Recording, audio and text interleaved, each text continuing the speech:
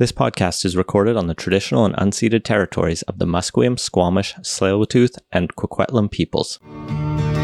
British Columbia, I've seen your mountains high, seen your pretty rainbows and your blue crystal skies, watched your winding rivers as they flow around the bend. To me you're not a stranger, you'll always be a friend. Coming to you from the West Coast, this is Politicos. Today is April 21st, 2022, and this is episode 286. I'm Scott Lundebaum. I'm Ian Bushfield. On today's show, we're going to dive once again into the Conservative leadership race, and then a bit of a potpourri episode of just bits and bobs. It was a quiet week. That's okay. Thank you, patrons, for keeping the show going. Join them, patreon.com/politicos. Get into our Slack channel. Join the conversation. It's a ton of fun, I promise. And speaking of promises, let's jump into the latest of the Conservative leadership campaign promises that are coming out. Everyone has ideas on how to make Canada great again. Thankfully, they're not using that language. But there's 8 of them, it seems like, who have officially entered the race and gotten the bare minimum, I think it's $50,000 deposit they needed to get down. Yeah, so the first deadline for filing with the party had passed this week. The 8 candidates that made it through that threshold are Scott Aitchison, Leona Lesev, Roman Baber, Patrick Brown, Jean Charest, Mark Dalton, Leslyn Lewis, and Pierre Poilievre. 8 days from now. Any real surprises there? No, I think we've talked about them before. There's a few others who are banding about their names, but the real deadline is in 8 days. That's when they have to get $300,000 in for registration and compliance fees and a 500 party member signature endorsement to get on the ballot. We're told Jean Charest, Leslyn Lewis, and Pierre Poilievre are already on that list. Presumably, I think Patrick Brown should make that based on what we're hearing. I would be shocked if he didn't meet those obligations. The signatures isn't that hard, especially if you want to have a serious campaign. The funding can be a little bit trickier with the campaign limits, but even there, it should be doable. So I would expect we're having an at least 4-person race. Maybe we'll get more. Let's get into the policies then. Let's start with Pierre Poilievre. His big thing this week was housing. Scott, how is he going to fix the crisis? Yeah, so people may remember last week we talked about the video he put out that went fairly viral and got quite a bit of uptake. This week, he put out the backgrounder on what's going to be involved in actually following through on that. So there's 5 main ideas in there. First off will be trade penalties for governments of major municipalities that don't succeed in meeting housing targets that the federal government would set. This would be for municipalities of 500,000 or more, which more or less just limits it to the big cities. In BC, that would just be Vancouver and Surrey. Little unfortunate because Victoria and all the little municipalities there and a bunch of the other municipalities here in Metro Vancouver could probably use those same nudges. So with this, they'd basically be taking the community building fund and changing the rules around distributions for that, for cities that don't increase completion of dwellings by 15% or more. Yeah, it's a interesting way. It's a stick, right? The government at the federal level basically has cash and sticks, and this stick is withholding funds. It gets a little bit complicated in there. It's basically like, all right, you're building at this rate. We want you to increase that by at least 15%, or we're going to cut your funding by whatever amount below 15% you hit. So if you're 10% short of the target, you get 10% of your funds withheld. It's a pretty big stick. What gets weird is he's got a second penalty in here, also for these major, quote-unquote, severely unaffordable cities, these cities over 500,000 people, where in cases of what he calls egregious NIMBYism and gatekeeping, local residents and, quote, entrepreneurs will be empowered to file complaints about it with the federal government's infrastructure department. If the complaints are well-founded, the federal government can also withhold infrastructure dollars in addition to gas tax funds. So that sounds like a chaotic hell kangaroo court. Yeah, particularly because like the most egregious NIMBYism is in your West Vancouvers and the like, rather than the major cities. Although you don't have to stretch too far to find them here in Vancouver, and I imagine Toronto would be the same. But he's talking about like local residents and entrepreneurs complaining. It'll be developers, right? This isn't going to be like Joe down the street is mad about egregious. No, this is going to be your major development corporation. And maybe I could see YIMBY groups getting involved in this. Like in California, there's, YIMBY law that sues under municipalities there under their various state laws regarding housing requirements and the like. So you could potentially see something similar happening here.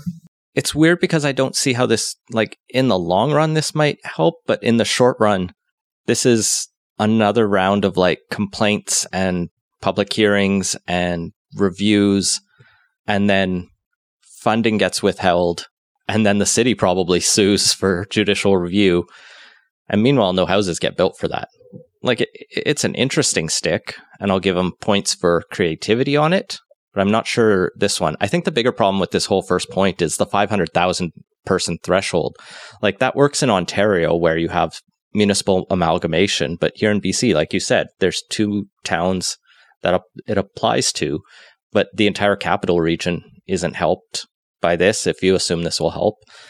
Kelowna and Kamloops, which are facing housing issues, aren't helped. Why draw at $500,000 unless it's just because you like beating on big cities and also don't want to piss off suburban voters?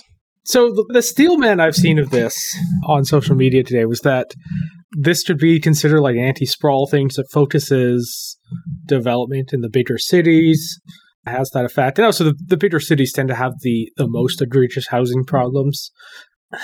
I still think they have the most acute housing problems. Yeah, like I can see the logic of why big cities in particular need a stick with them, but there's no reason to cap it at that level. You could have just not had that threshold in there. It wouldn't really have changed anything. Next up is a grant of $10,000 per home to municipalities on all growth and home building, paid out only after houses are built and occupied. The idea here being to create a building bonus to encourage municipalities to build above and beyond the average amount they're already building. So this will apply, as far as I can tell, to every municipality in the country, but for municipalities over 500,000 people, they need to build beyond 15% of their previous goals. So your city of 499,999,000 people that built 1,000 homes last year now needs to build 1,001 to get some extra money. Vancouver, if it built 1,000 homes last year, now needs to build 1,151. The money for this, though, I find this fascinating because this is buried in the backgrounder, is going to be coming from the current budget's promised spending on housing, $10 billion, except he's just going to cut that in half and only use $5 billion of it for this building bonus. Yeah, so the Liberal budget had a $4 billion housing accelerator fund, which in theory was going to do most of what this was doing as well, of incentivizing municipalities to enable more housing. Now, that one was a little fuzzier in what the requirements are, what it could be used for, and reading through the budget, it seems like a money up front and hope that turns into actual housing units. Whereas this is more of a pay for performance and only sends out money on results, which I think you could argue kind of dollar for dollar is probably a better way to go about it. Why cut that at first? Assuming this is replacing the housing accelerator fund, that leaves $1 billion cut from something else in the housing budget, but it's not clear what. I think what this really, each method has different incentives, right? And will push for different things. In the backgrounder here, Poilievre's team says municipalities can do whatever they want to increase housing, but they emphasize that allowing the private sector entrepreneurs to find the simplest and most economical way to add or better share living spaces would increase the number of dwellings and give municipal government a larger building bonus. This is a carrot to incentivize further private development, which it's a conservative plan. That's what I would expect. So I think the difference with the Liberal approach would be to try to hit a lot of different things. Like you said, the housing accelerator, when I've looked at it, I don't know what it is. I couldn't really describe it. It basically says we're going to give a bunch of money to cities to somehow make things better. That sounds great, but I wish I had more details. At least we have some details here. It feels, the Liberal one feels a little like their promise to make telecoms more affordable. Of, we're going to try and get them to work with us on this, and maybe we'll throw in some money to sweeten the deal. But it doesn't really feel like the heft is there to actually make it work. But for some context, Vancouver, their standard housing target is 7,200 homes a year. Under this plan, it would require at least 15% to be paid out. So at $10,000 a home, that's $10.8 million extra Vancouver would be receiving every year if it hit its target on this, which is something. But the city budget's also over $1 billion. So it's not that much in the grand scheme of things. There are individual projects that deliver more to the city and CACs than that. Granted, the bigger ones, but it just doesn't really seem to be enough to meaningfully move the number. But then again, the Liberals claim they're going to have 100,000 new homes out of that, and that's 40K a home, and even that seems probably a little light to be really getting municipalities to move, particularly because, as I just alluded to, there is actually just a big incentive to build already financially. Well, and the other element of this, right, that I want to keep coming back to is this cuts the housing budget in half, and as far as I can tell, takes all of the programs that the Liberals have promised and just puts half of that money into this scheme. You mentioned the housing accelerator, and that's the big chunk of it, but there's a lot of other funds going out in this budget. There's 2.9 through National Housing Co-Investment Fund, 2.9 billion to improve and repair units. There's a bunch going to Indigenous housing, as far as I remember. You're immediately cutting off all of those other projects. And what's always weird about leadership campaigns is Pierre Poilievre won't be prime minister, even in the best case scenario for him, for at least a year to 18 months. Presumably this NDP Liberal deal isn't going to collapse on this budget, or even maybe next year's. And that puts you at 2024, possibly even it holds out till 2025. We're in a different scenario then, especially if you have a different council in Vancouver, and especially if you have the provincial government of BC starting to wield its own sticks against the city. That's not to say Pierre Poilievre shouldn't be putting out housing policy, but it's just weird to talk about. It makes more sense than an NDP leadership candidate putting out any policy, because in theory, he's actually going to be in a position to implement this stuff if he wins and then wins the subsequent general. But that's always how it goes. But you run on policy in part because people want to know what you'll do if you actually get elected, and it's good to have that out front. Poilievre claims this building bonus will create 500,000 housing units beyond what is currently being built, which sounds like a good number, because that's 5 billion divided by 10,000. So he assumes every dollar of this program will actually roll out, which is a good goal for a government program. He's got 3 more promises that get less and less detailed.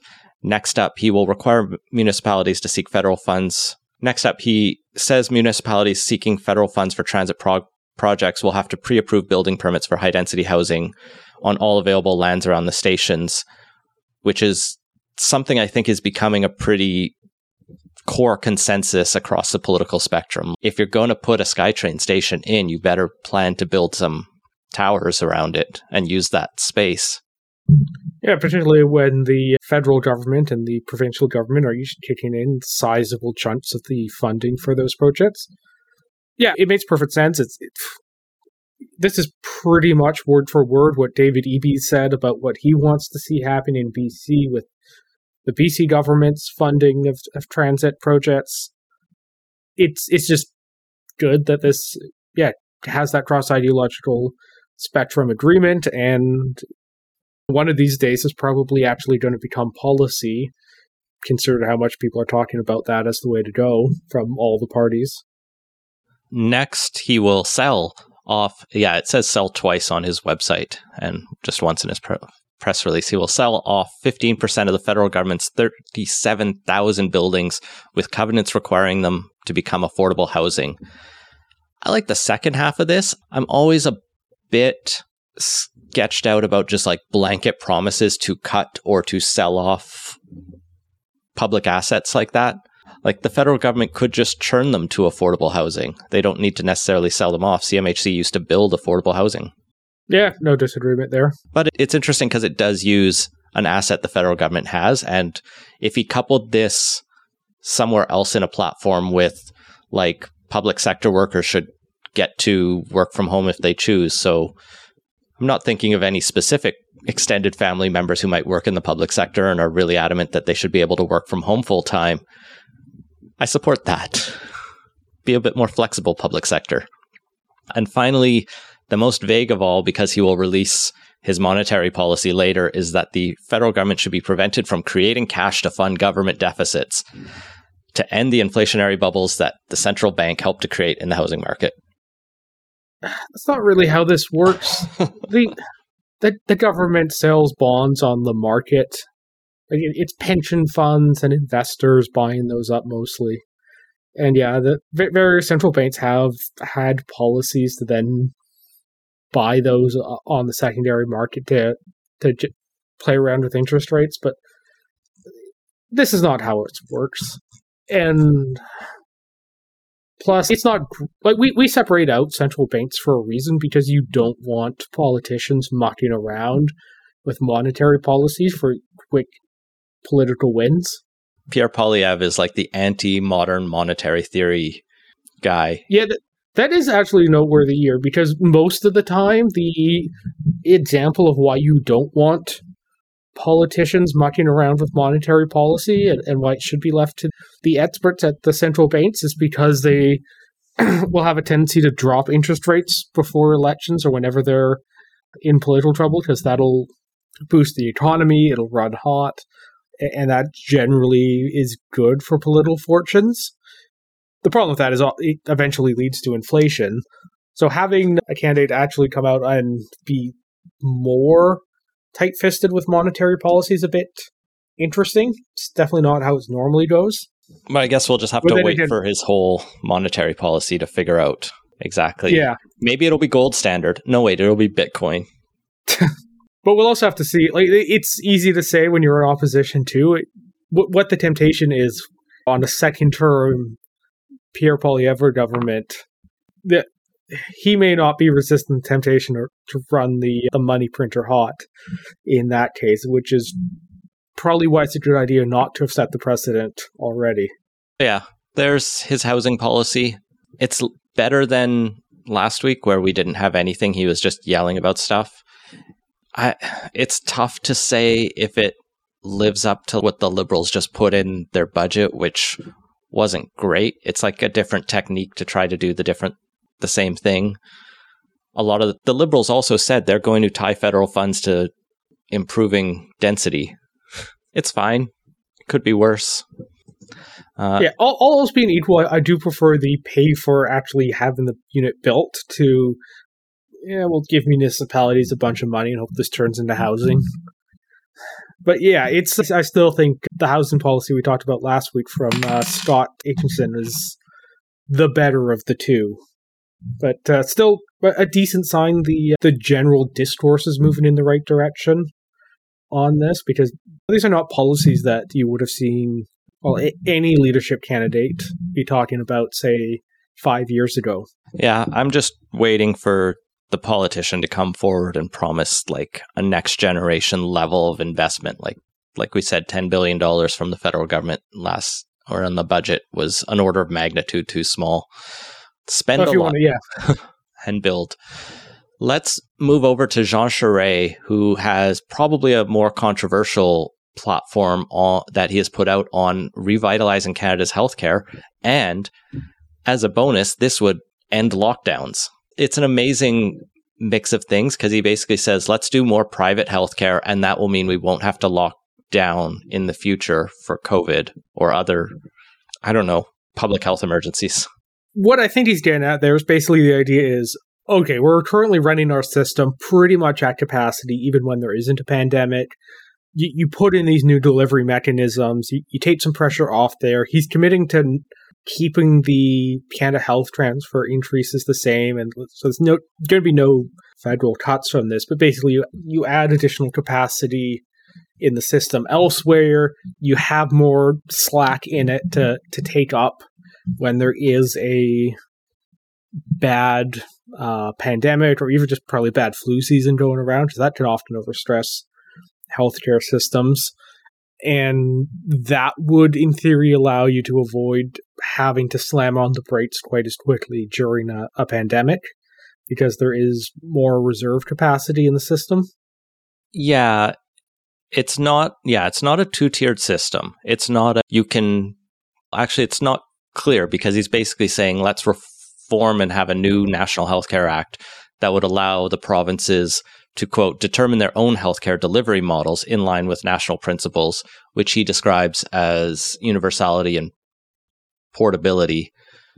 If I was to guess, I think what he's getting at is probably something like, I think how the Australians run their system, where there is a universal system that everyone has access to, provides good quality healthcare, but there's also private options one can avail themselves of. And I think that is likely what they're going to get at here, or he's thinking more like allowing the Saskatchewan model that's been a source of contention with the federal government, and would drop the challenges to that. And the Saskatchewan model is basically, I know most for the most for the MRI scans, where if you get a private scan, you also, as part of the deal, have to pay for a second scan for someone on the just general waiting list, which honestly seems like a pretty good system. It cuts down wait times. It pays for the additional scans for someone who isn't paying out of pocket as well. It just moves people through the system quicker at no cost to the government. Like, it seems like a fine model to look at. This is an interesting pitch for me politically, because I know there have been many fights over healthcare, and here he's basically wanting to start a fight. And I suspect it comes from his own background as Premier of Quebec, where they have experimented and played around a little bit more, sometimes to Ottawa's anger and frustration. He could get some support in the prairies. Part of what he's hoping to get the provinces to buy in on such a change would be that after everyone signs his new National Healthcare Act, you get an increased health transfer, so you get more money. He would also have a $10 billion healthcare infrastructure fund for putting into healthcare infrastructure and long-term care homes. And of course, he would launch a investigation of the pandemic response and review Health Canada's regulatory process to ensure we are ready for the future, both in terms of PPE and coping with another pandemic, should and when one ever come, which is something I think we both said everyone should do. Yeah, the most interesting thing here is definitely the politics of it, because it's one thing to talk about it theoretically, but when it gets to an election campaign, it is a nuanced and difficult position to defend, particularly because we have a very bad tendency in this country to pretend that there are exactly two models of healthcare delivery, and they both happen to be in North America, us in the US, and ignore a whole bunch of alternative delivery models in Europe and elsewhere that tend to actually score higher on cross-country comparisons than either us or the US, but just the culture and the politics around discussing healthcare is incredibly narrow and myopic in terms of what actually gets discussed and seriously looked at, which makes it a very challenging thing to take on as a opposition candidate looking to win government. Indeed. I would say he set himself up for general election troubles if I thought he had a chance at all of winning this. Oh, speaking of people who don't really have a chance of winning this, let's talk about Scott, the other Scott, Aitchison. He's got your favorite policy out. Yeah, between the YIMBY stuff last week and the video he put out this week going after supply management, it feels like he's micro-targeting me. Hashtag Scots for Scott. Yeah, there isn't a huge amount to say here. He would end the supply management system. So this is the system that right now for dairy, eggs, I think one or two others. Dairy and eggs are the main ones. Basically, in order to produce and sell them, you have to get a permission slip from the government that is worth quite a lot of money. Sometimes it can run into the millions of dollars just for the right to milk a farm's worth of cows. On that, this has the effect of depressing supply of staple food products and in turn driving up the prices. It also makes it very hard for us to trade our agricultural products overseas and get good deals for us to export them. With this, it's been a constant source of tension whenever we try and sign trade deals with other countries. So his pitch is to eliminate the system, pay out compensation to the farmers for the quotas they hold today on that, and then in addition to that compensation, because we would no longer be trying to just sell to the 38 million Canadians and instead would be looking at an export market, drastically increase our exports of dairy products around the world. He cites in the video that New Zealand, a country of 5 million, exact number, but basically it exports something like an order of magnitude more. Yeah, here.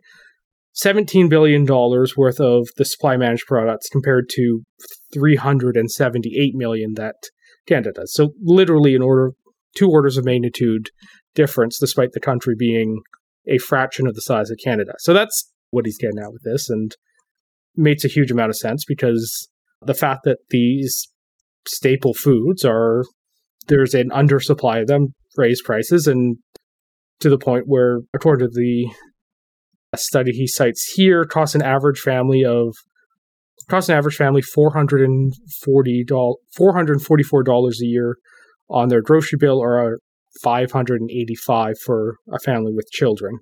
So there are 5 I have the Wikipedia article open. There are 5 supply management organizations in Canada: the Egg Farmers of Canada, the Turkey Farmers of Canada, the Chicken Farmers of Canada, the Canadian Hatching Egg Producers, and the Ottawa-based Canadian Dairy Commission, which is actually a Crown corporation. So eggs, turkey, chicken, hatching eggs, Ottawa, dairy. Like, it's not the entire country. I believe it's mostly Western Canada. The steelman argument of supply management is, without this, you end up getting all the downsides of market economics on this industry, right? You get boom-bust cycles, which harms the farmers who are working in that sector. You end up having challenges where during busts, farmers will have to slaughter a lot of their livestock, whether that's cattle or chickens, etc. And it's wasteful. Rather than trying to be an undersupply, it's trying to be an exactly correct targeted supply of the product. Now, part of the challenge has been, because you have a finite number of supply management tickets, it becomes a scarce resource, and it therefore rises in cost over time because supply management itself has become a market, and those quotas are now worth quite a lot of money.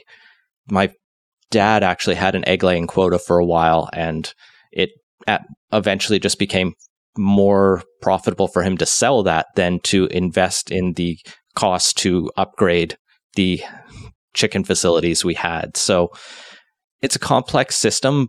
Moving off of it is controversial and challenging, particularly for conservatives, where a lot of their base is in rural Western Canada, where people have done very well by this. So, well, it's also not just Western Canada, pretty large dairy farms in Quebec as well. It's probably what shifted the 2017 leadership race to Andrew Scheer. Mm-hmm. So yeah, it's the policy wonks kind of position within the Conservative Party. It's not necessarily one that's being seen as a political winner, even though there's only 11,000 dairy farms in the country. Like, it's not actually that big a proportion of the population to the point where it actually becomes electorally significant outside of small party leadership. And ideally, it should have kept milk prices constant, but they have risen with the latest inflationary pressures, and I don't know the full economics behind that. But yeah, so theoretically, over the long term, supply management has higher prices for Canadians, but they are more stable. But here we are. Yeah, according to the Scott's website, the Canadian Dairy Commission raised their target price by 8.4% for this year, which is a lot. And also, let's be serious here. If anyone that didn't have this pre-written into law had tried to organize such a system, like, they would be shut down for price fixing. Like, this takes a special carve out of the law because it is otherwise illegal to do what is at this a core part of our farm policy for some reason. He's not going to win, so we're still going to have supply management unless probably Pierre Poilievre adopts it. But well, who knows? We actually don't know what Patrick Brown's promising everyone. Like, that could be. But he's probably not going to win. I would not be so sure about Patrick Brown. I think he has a better chance than most people are giving him credit for to run up the new memberships and be a serious player on this. Let's talk about him. CTV News has an article today that's not about his past sexual misconduct allegations or their partial apology for one fact they got wrong in those. It's about how he's going around an obscene number of events in the past few weeks. Yeah, according to CTV, he's attended about 200 events over the past 3 weeks, which works out to about an average of 9.5 per day, taking 0 days off in that, which is that's an impressive amount of hustle. Yeah, I don't envy that.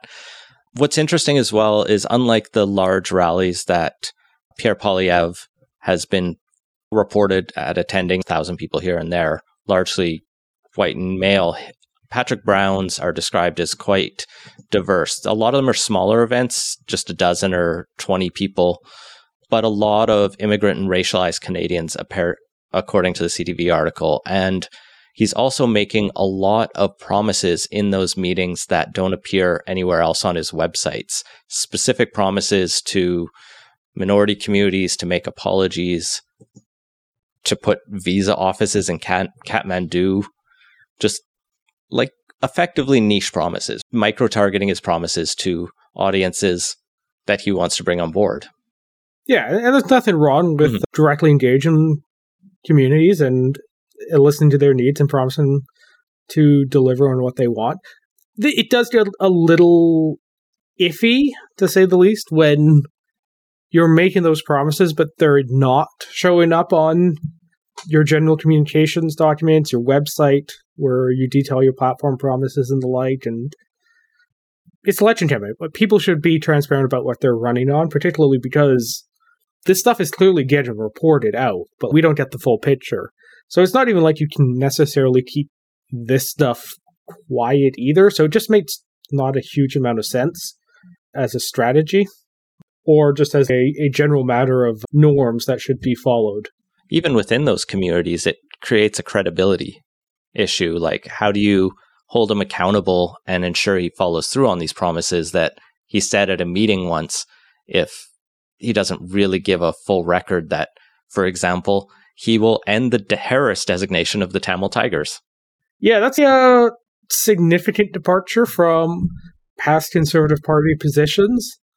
Yeah, I won't pretend to know enough to speak strongly on this in any way, but it is an interesting and notable promise from Brown targeting the Tamil community specifically. So it's an interesting strategy, is mostly what's worth noting here. What CTV lacks in this story, though, is anyone from the Nepalese, the Tamil, the Muslim communities that he's speaking to saying, oh yeah, we're all on board with Brown. It's basically Brown and his spokesperson. I think we'll have to wait till the membership numbers come out to really see if he's being successful here. Mm-hmm. The other thing of note in the CTV article is there's definitely a recognition by the Brown campaign and a very deliberate attempt to address kind of the Conservative Party's failings with engaging with a lot of ethnic communities across Canada, and particularly the working to undo the damage that was done from the later Harper years, particularly with the Barbaric Cultural Practices Hotline on that. And yeah, it's good that there's at least one Conservative candidate that's out there that doesn't just talk about it in the abstract, but actually seems to be working on doing the hard work to reconcile those issues and resolve the damage that was done. Yeah, and they even call out the Poilievre campaign for working with Jenny Byrne, who was the architect of many of those policies that brought...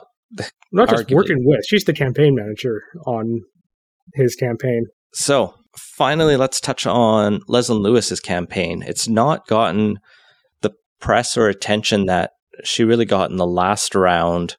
Although, even last time, she was a bit of a sleeper candidate until the end. Yeah. There hasn't been quite as many glowing stories about this come from nowhere candidate like last time, but at the same time, it's not like she was getting nearly the coverage that O'Toole and McKay were getting during that.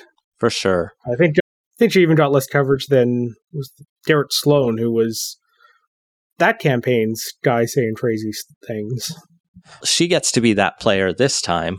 Press Progress has watched one of her campaign rallies and dug through her statement titled The WHO Pandemic Treaty and Our Healthcare Sovereignty, which picks out a World Health Organization accord that is being drafted and says we would surrender our national health sovereignty to the WHO. And as the WHO is changing to become more directed by groups like the Gates Foundation, which is just like a mishmash of anti-globalist conspiracies and paranoia and anti-UN stuff that I'm not surprised she's fallen in with.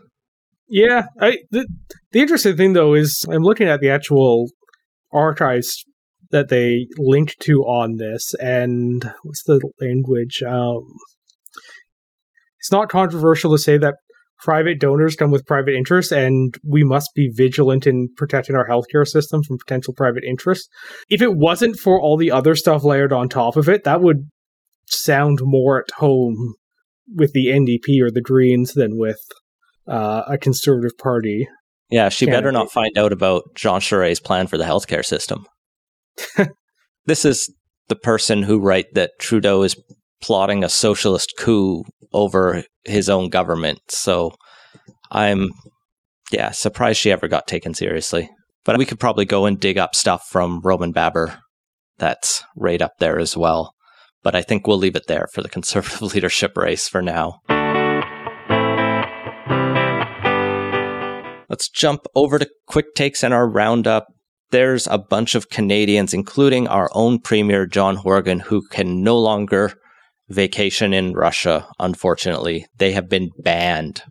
I am sure John Horgan is broken up about not being able to vacation in Siberia. Or St. Petersburg. I'm sure there are actually very nice parts of Russia to visit, and Moscow would be cool to visit one day if it were not for the administration and repression of human rights and everything else going on. Yeah, if Putin wasn't trying to speed run the USSR 2.0, it would be probably a better place to visit.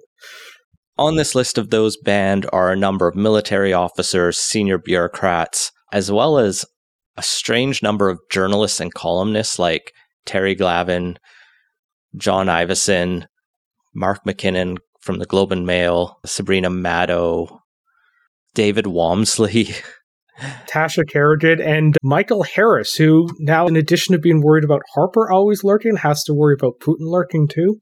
Other premiers joining Horgan on the ban list are Ford, Scott Moe, Jason Kenney, and I believe they spelt Kenney's name wrong on their press release from Russia, and Heather Stephenson from Manitoba. Francois Legault and the Atlantic premiers, as well as those from northern Canada, seem to have evaded the attention of Russia, so I guess they're still welcome. They really need to step up their game then. John Tory, mayor of Toronto, and Jim Watson, mayor of Ottawa, I think are the only mayors to make it on here. Bob Rae, ambassador to the UN, and I don't know, just very mad at Russia guy on Twitter, which is a lot of people, but it's weird when it's a senior bureaucrat from the UN yelling about it. Anyway, like you said, I don't think any of these people were planning to go or were going to be allowed to go anytime soon. Yeah, several of them I think have already said various things about taking this as a badge of honor more than anything else, and yeah, it seems to be the right spirit to take this in.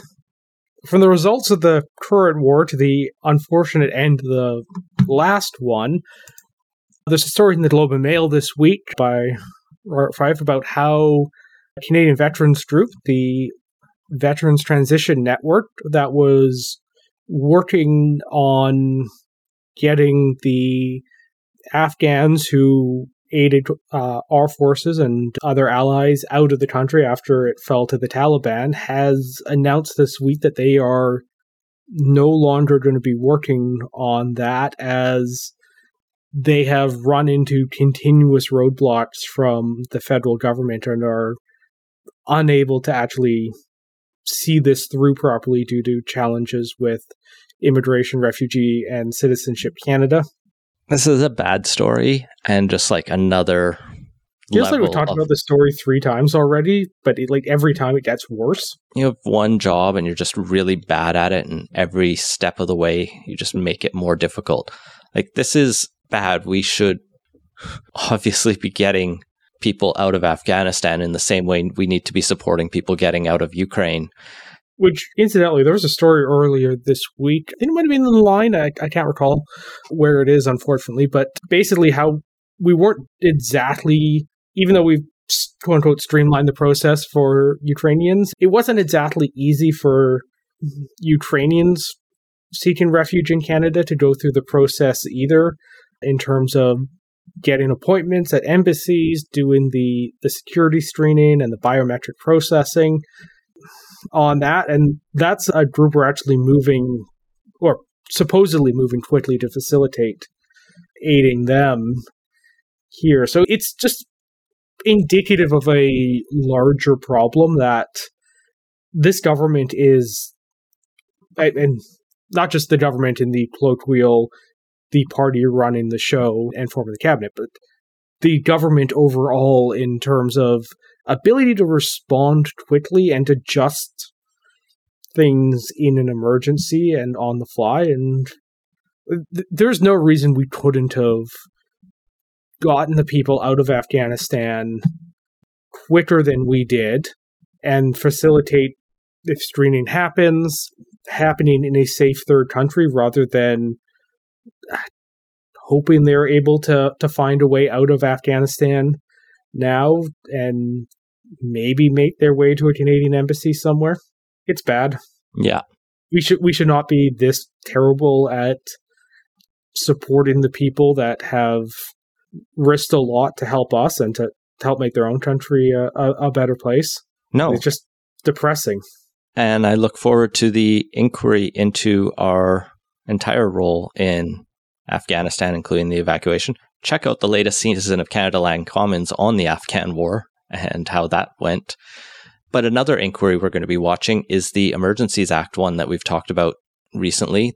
CBC has a story about the inquiry into Emergencies Act set to start soon, which is mostly pointing out that the act requires an inquiry to be called by April 25th, since it was enacted during the occupation of Ottawa by the Truckers' Convoy, and that hasn't been declared yet. So presumably the government is going to do its thing in the next 4 days. We'll see. This government hasn't always been super fastidious about those sorts of deadlines, so I hope they do. We'll see. It's also, the requirement is 60 days, and man, does it not feel like it has only been 60 days since Ottawa was the thing we were all talking about. So yeah, we'll be watching closely. There is also parliamentary committee reviewing this as well. The committee is potentially going to, I don't know, we'll have to see if the committee is going to end up being the more substantive part of the inquiry. And it's really going to depend on what the terms of reference that the government actually puts out are going to be. That must be what they're hung up on. And so that's what we talked about this when the Emergencies Act was declared, and actually read through the legislation. And there is not actually a huge amount of guidance in there in terms of what's actually needed for the inquiry. The government has quite a bit of leeway in what they can do on that, and I hope it is broad-ranging and looks at a lot of stuff related to it, because this was a very significant move, and it's something we should be very worried about the precedent that it set. Yes, but it was not dictatorial, as a friend of the podcast, Stuart Press, points out in his latest CBC editorial, to which he is getting all the hate. The thing that worries me is this government has not exactly been thrilled about putting itself under any sort of observation where it doesn't control everything and can't set the agenda on it. I mean, no government likes to do it, but this one in particular feels less willing to go along with those parts than most. Another thing this government should really get on with is fixing our national residence for our head of state, our head of government, Justin Trudeau. 24 Sussex Drive is a shithole and unfit for purpose. That's according to a National Capital Commission report attained through access to information, because that's how we find anything out in this country, by Toronto Star and CBC News. Speaking of, this is an aside, but did you see that Michael Geist had to get consultation submissions on the online hate bill through access to information? I did see that mentioned. I didn't read through the story, but basically the government was doing consultations on online harms last year. A bunch of organizations made submissions, as they usually had to, and rather than publishing those on a committee website or on the consultation website is usually the way that happens, they didn't. And so he had to request them be published, which is just absurd. Anyway, 24 Sussex, it's bad. It's in a bad state. Bad, yeah. It's been bad as long as I can remember. It was terrible when Paul Martin was in there. Stephen Harper didn't exactly have a comfortable time living there either. The problem is nobody actually wants to spend any money on it, and it had gotten to such a point that it was basically not fit for habitation by 2015 when Trudeau became Prime Minister, and he never even moved in, and instead is in one of the cottages on the Rideau Hall grounds. It's a mess. It requires $36.6 million in repairs. You could build a lot of homes for that. Yeah, like at this point, it is cheaper to actually knock it down and build something new, which is what the National Capital Commission recommends. This has only been the Prime Minister's residence since, I don't know, sometime in the post-war years. I can't recall exactly when, but it is not anywhere near as significant as the White House or 10 Downing Street. The building could be knocked down and replaced with something that actually is suitable for a major world leader. They recommend in here that if they do build a new 24 Sussex, that it would be 15,000 square feet and would include I don't know why this exact number, 5,352. It's those last 2 square feet that I find particularly interesting. Hosting area for accommodating up to 125 people, so they could host world leaders and other events there. And the residential portion of the building would be 4,600 and another random number, 89 square feet on that.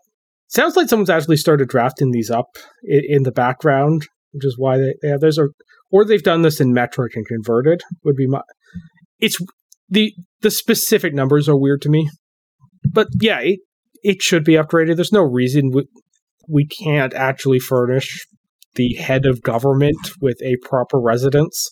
Scott, we can't build enough houses for the residents of this country. How are we going to build enough for the heads of this country? I'm trying to tie this whole episode together.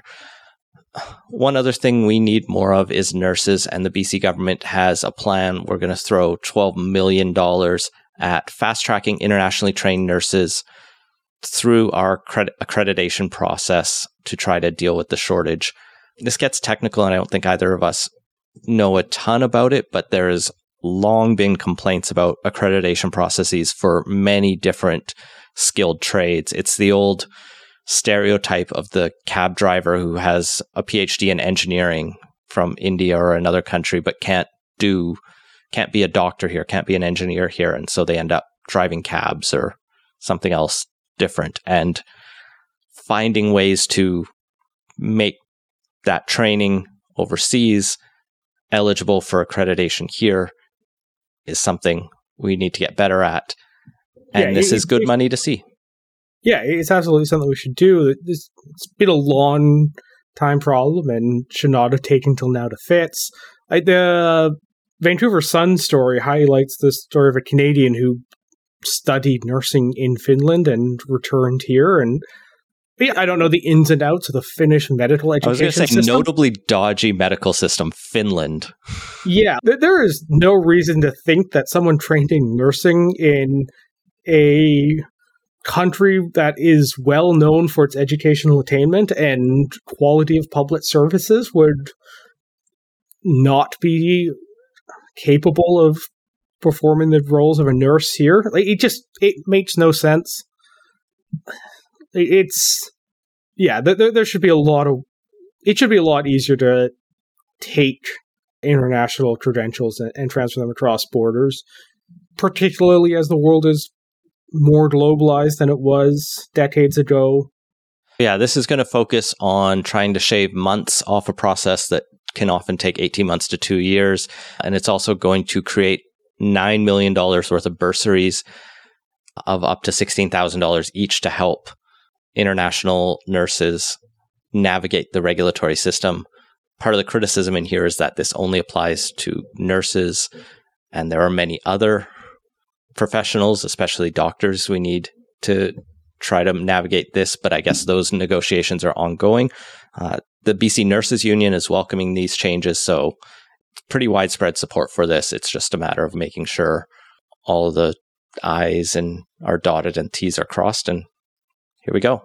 I think this follows Ontario doing something similar, but glad to see it. And similarly, I'm glad to see a litigation directive change by the Attorney General's office in BC. This is basically the orders the minister gives to the lawyers of government on how to pursue certain cases.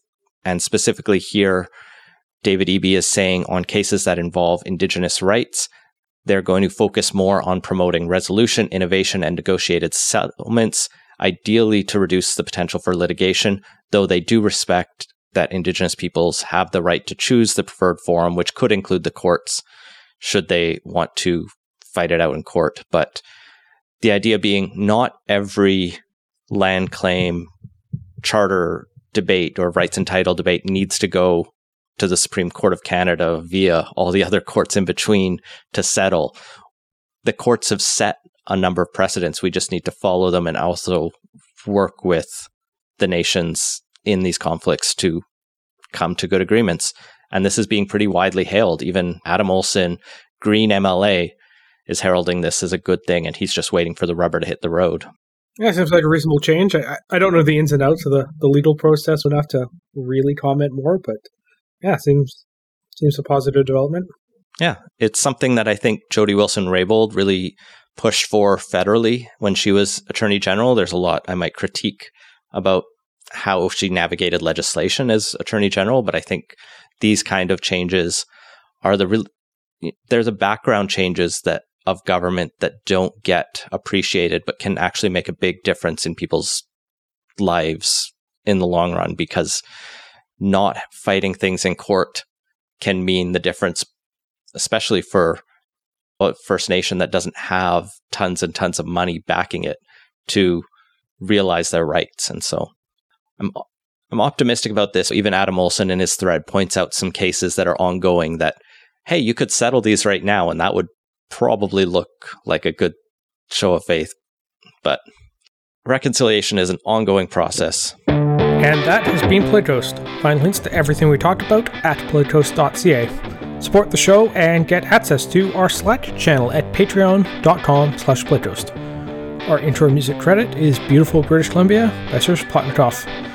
Playtoast is a production of Legend Boot Media, and editing services are provided by CHLY 101.7 FM in Nanaimo. Thanks for listening.